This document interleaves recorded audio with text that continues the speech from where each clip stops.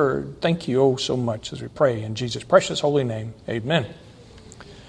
Ascension Day 2022. This year it's going to be May the 26th. Very important day that Christians should honor and celebrate, but fail to. It's sad how many don't even know about Ascension Day or the importance of Ascension Day, but it's a very important day to commemorate. More so than some of the others that are celebrated throughout the year. We're not told in the Scriptures to celebrate that particular day, but it would be nice that Christians would consider it and remember it, because Ascension Day was the day that Jesus Christ ascended to the Father. And that was 40 days after His resurrection. And then 10 days after that was the day of Pentecost, when the apostles received, well, it was some 120 at one time, apostles and disciples that received the indwelling Spirit of the Holy Ghost. So there are important holidays or important dates that we should really remember and consider.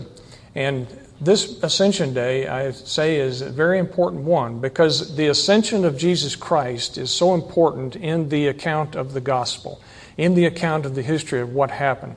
Jesus Christ come down, lived amongst us for some 33 years, and then He was crucified, buried, rose again the third day. And then He stuck around some 40 days preaching and teaching, ascended to the Father, sits on the right hand of the Father, our great high priest, the mediator for us, the propitiation for our sins, the payment, the atonement. But that day of ascension is so important because He gave us the example of ascending with a glorified body, ascending up to be with the Lord, as we all will.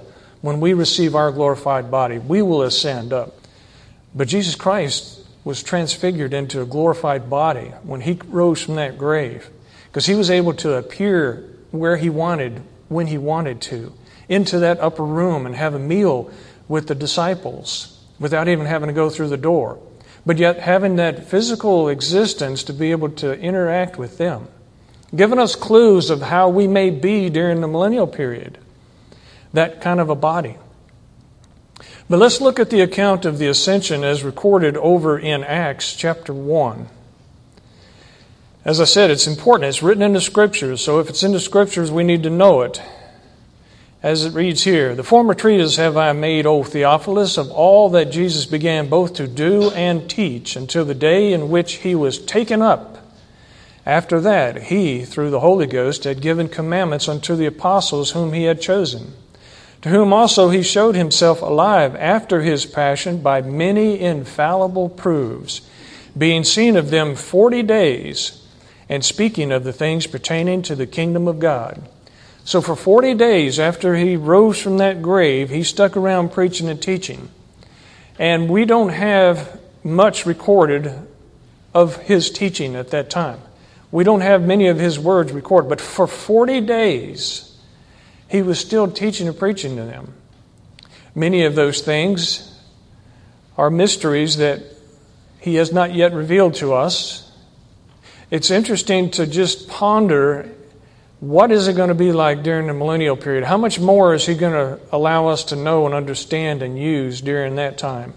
Maybe a full understanding of what happened those 40 days. As it continues, "And being assembled together with them, commanded them that they should not depart from Jerusalem, but wait for the promise of the Father, which saith He, Ye have heard of me.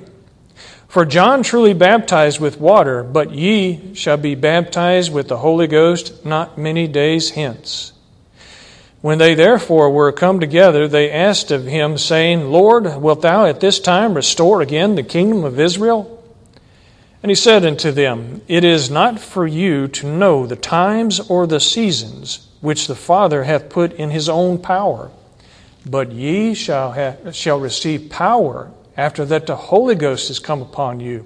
And ye shall be witnesses unto me both in Jerusalem and all Judea and in Samaria and unto the uttermost part of the earth." That indwelling Spirit of the Holy Ghost coming onto them, into them, never to leave them, occurred that 10 days later there, the day of Pentecost, and occurs to anyone now that trust in Jesus Christ as Lord and Savior, the Holy Ghost comes into them immediately and begins to do a work in them and teaches them and continuously prays for them on the Lord's, or I should say, in the Lord's will. And that is awesome that He constantly is praying for us on our behalf to the Lord, to the Heavenly Father. So in that we have that connection so that it's a constant flow of communication to our spirit, to the Holy Spirit, to the Heavenly Father. Verse 9, and when He had spoken these things while they beheld, He was taken up, and a cloud received Him out of their sight. And while they looked steadfastly toward heaven as He went up, behold, 2 men stood by them in white apparel, which also said, Ye men of Galilee, why stand ye gazing up into heaven? This same Jesus, which is taken up from you into heaven, shall so come in like manner as ye have seen Him go into heaven.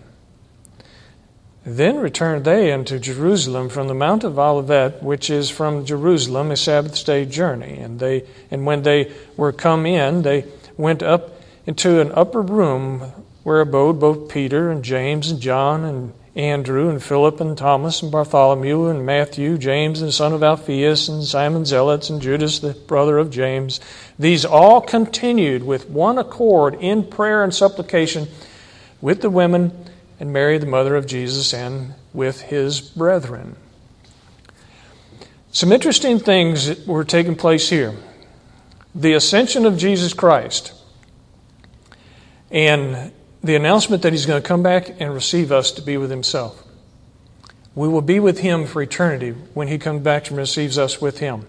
When we die before that day of the rapture, we are going to be with Him and we'll always be with Him. We'll come back with Him at that point of rapture and receive our glorified body. Those things we know from the teachings. But some other interesting things here, like we were speaking earlier in Sunday school about how His brethren, His brothers and sisters, how they had rejected Him, had not trusted in Him and acknowledged Him as Lord until after His resurrection. As you note here, when it was listing the people that were with Him, these all continued with one accord in prayer and supplication with the women and Mary, the mother of Jesus, and with His brethren. His brothers and sisters were with Him. Because you remember, He had those 4 brothers. And they were with Him. And they started to believe. We have James and Judas, who changed his name to Jude, who wrote the letters that we see in the New Testament. So that change in him was so evident that it even brought in his family, which, as he taught us earlier in Sunday school about how being rejected of your family. So when you're truly born again, when you're truly indwelt with the Holy Spirit, there's a change in you that others can see. Some will accept that and be drawn to it. Others will reject it and draw away from it. Other things that we can learn.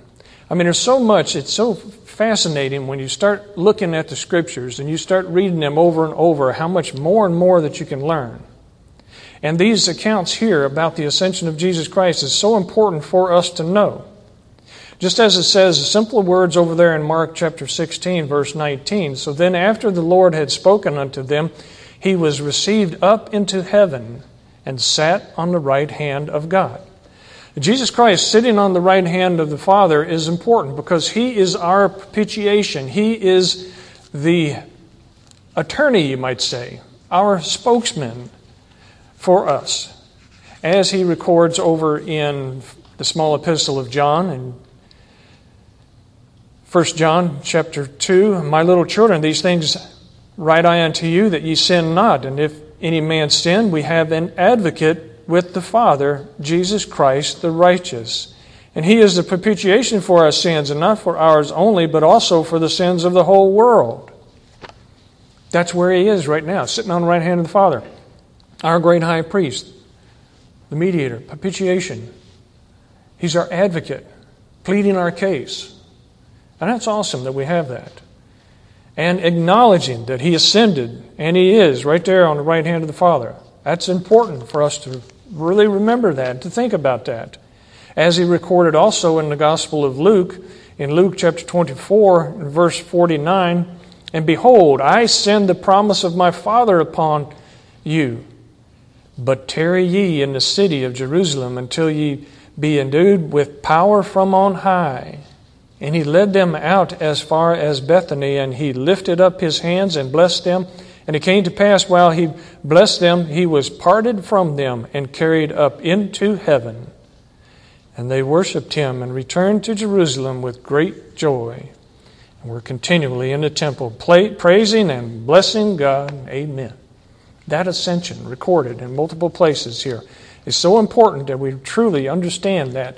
And as he said, being indwelt with that Holy Ghost, that Spirit of truth that comes into us, as we saw over there in Acts chapter 2, in verse 1, "And when the day of Pentecost was fully come," now Pentecost is 50, that's 50 days from the Passover, and he was crucified at the Passover, and then he ascended at 40 days, and then at the 50-day mark, we see, "And when the day of Pentecost was fully come, they were all with one accord in one place. And suddenly there came a sound from heaven as of rushing mighty wind, and it filled all the house where they were sitting. And there appeared unto them cloven tongues like as of fire, and it sat upon each of them, and they were all filled with the Holy Ghost, and began to speak with other tongues as the Spirit gave them utterance." Speaking with other tongues. Why? So they could do the work that he had laid out for them to do. Preach the gospel. Spread the gospel to all mankind. There were many people that came in for the Pentecost that needed to hear the word that did not speak Hebrew. So they needed to hear it in their own languages. That's why he gave them the opportunity to be able to speak different languages. Just as we send folks out all over the world to spread the gospel, the missionaries, they need to speak those other languages. The Lord gives them the ability to be able to understand and speak other languages. Speaking of tongues isn't something to be hop up in the congregation and start spewing out some stuff nobody can understand, and then you start running around the room, jumping up and down, hooting and hollering, and roll around the floor. That's all for your own glory, and not for the glory of the Lord. Speaking of tongues is a gift to be able to say something that other people can understand, that you yourself could not understand before the indwelling Spirit of the Holy Ghost. And it was given to them. It's so important that we acknowledge and know exactly what it is to have the Holy Ghost in us, that he provided us with, that he told them that he would provide them with when he ascended up to the Father. And that assurance that he went up there and he's going to come back and get us again is recorded over there in John chapter 14. "Let not your heart be troubled. You believe in God, believe also in me. In my Father's house are many mansions. If it were not so, I would have told you. I go to prepare a place for you. And if I go and prepare a place for you, I will come again and receive you unto myself, that where I am, there ye may be also." Giving us that example, giving us that indwelling Spirit, filling us with a spirit of truth, as he says over there in verse 15. "If ye love me, keep my commandments, and I will pray the Father, and he shall give you another Comforter, that he may abide with you forever, even the Spirit of truth, whom the world cannot receive, because it seeth him not, neither knoweth him, but ye know him, for he dwelleth in you and shall be, he dwelleth with you and shall be in you. I will not leave you comfortless, I will come to you. Yet a little while, and the world seeth me no more, but ye see me, because I live, ye shall live also. At that day ye shall know that I am in my Father, and ye in me, and I in you." In that day that you receive the dwelling Spirit of the Holy Ghost, he was talking to those disciples there. Then it was fulfilled over there at the day of Pentecost in Acts chapter 2. So we see how that was all given to them and available to us. When we trust in Jesus Christ, the Lord and Savior, the Holy Ghost comes into us immediately, is the Spirit of truth, is the Comforter. We need to listen to him. We need to grow spiritually, grow and mature. It's sad to see how many Christians get saved and they get comfortable and they just sit back and coast. It's kind of like these raft trips that you can get, or canoe trips, or these blown up floats that you can float down the rivers. There's sections of the river that you can get into that are nice and calm and smooth, and you can see those ahead. You can see the white water or the rough parts, or you can see the smooth water. Some people like to just go over into the smooth, calm water. And there's even areas that'll just get circling around nice and calm. You won't even go down the river, you just sit there. But if you start looking around, you see stuff floating. You see, if you stick your foot down in the dirt, down at the bottom of it, it's all mushy, and the sediment, and you smell the water, it's a little bit stagnated over there because it's not moving, it's not circulating. You need to get out of that stagnated water and get on over there where it's moving and it's traveling. Head for that white water and hang on for the ride, because that's what the Holy Ghost can give you. I can give you that ride of a lifetime down that white water, and it's exciting. It's scary, yes. Some people like to avoid scary things. But go into that. That's available by listening to the guidance of the Holy Ghost. He'll put you into opportunities and places where you normally would think you didn't have the ability to do, or the skills or the knowledge to do. But we got to understand, we don't stand on our own skills, knowledge, and understanding. We stand on His. He can give you the understanding of what you need when you need it. He can give you the words you need to speak when you need to speak them. He tells us that in His Word. So we merely need to listen to the Holy Ghost and go ahead and do what He allows us to do. And always know, He's not going to make us serve Him. He's not going to make us represent Him out there. No. But He allows us to. Just like He doesn't make you come to church, but He allows you to. You come to church because this is the feeding place. You come in, you feed. You use that food, it nourishes you, and you take it out and you use it. Just like your physical body. You take care of it by nourishing it with the proper foods, and you use that proper food to build muscles and strength and energy. You get out there and you move, and you get stronger. You exercise, you get stronger. You work, you get stronger. Same thing in the Lord. The Lord gives you the food of the Word of God. What are you going to do? Just sit around and get fat? Or are you going to apply that and get stronger, building more muscle, building your spiritual existence, becoming stronger and stronger, becoming more and more mature? That's what He has available to us. That's what He was telling them in Acts chapter 1, verse 8. But ye shall receive power after that the Holy Ghost has come upon you. And ye shall be witnesses unto me, both in Jerusalem and in all Judea and in Samaria and unto the uttermost part of the earth. Jesus could have risen from that grave and stayed here and still be here today, still doing His work here on this planet in person. He could have done that, but He didn't. Why didn't He? Because He's given us the opportunity to do a work.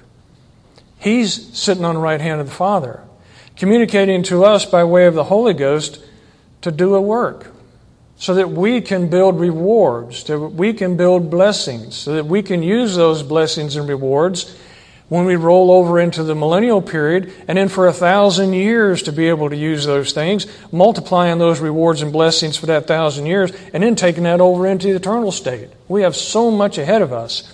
This is just the very beginning. This is like in the military. This is basic training. This is boot camp. We need to get out there and get to work, because we are His stewards. We are His ambassadors. He has given us this body. He's given us this mind. He's indwelt us with the Holy Ghost.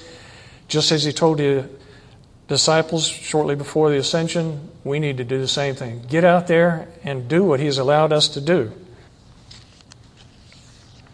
And also over there in John chapter 14, it's amazing right there as He tells us in verse 26, but the Comforter, which is the Holy Ghost, whom the Father will send in my name, He shall teach you all things, and bring all things to your remembrance, whatsoever I have said unto you.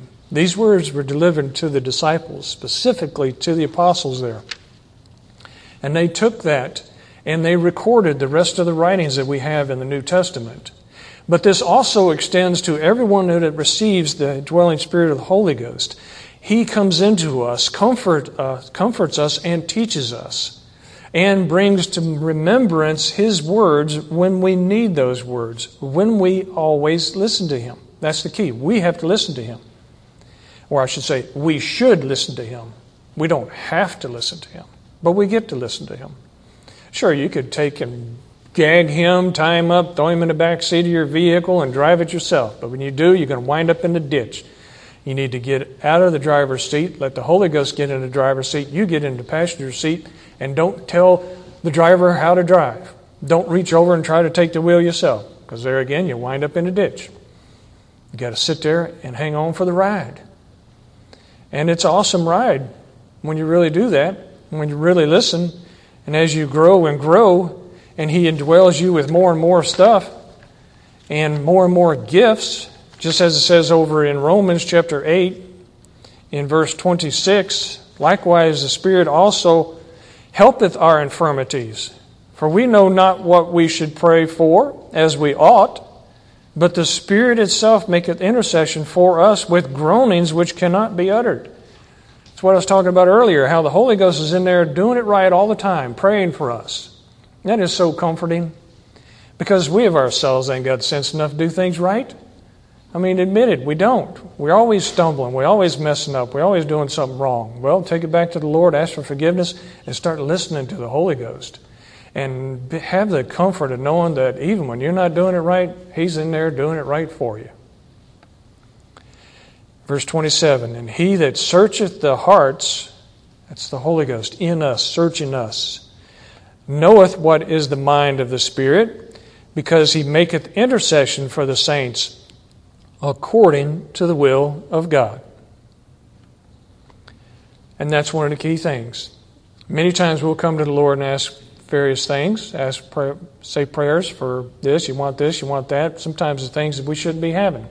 Sometimes they're not to our benefit. And many times they're not to the will of the Lord. But it's awesome to know that the Holy Ghost is in there doing it right all the time, always in the will of the Lord. So listen to Him, pray, and know that He can give us things that we can use. And the spiritual gifts in 1 Corinthians chapter 12, picking up there in verse 1. Now concerning spiritual gifts, brethren, I would not have you ignorant. Ye know that ye were Gentiles carried away into these dumb idols, even as ye were led.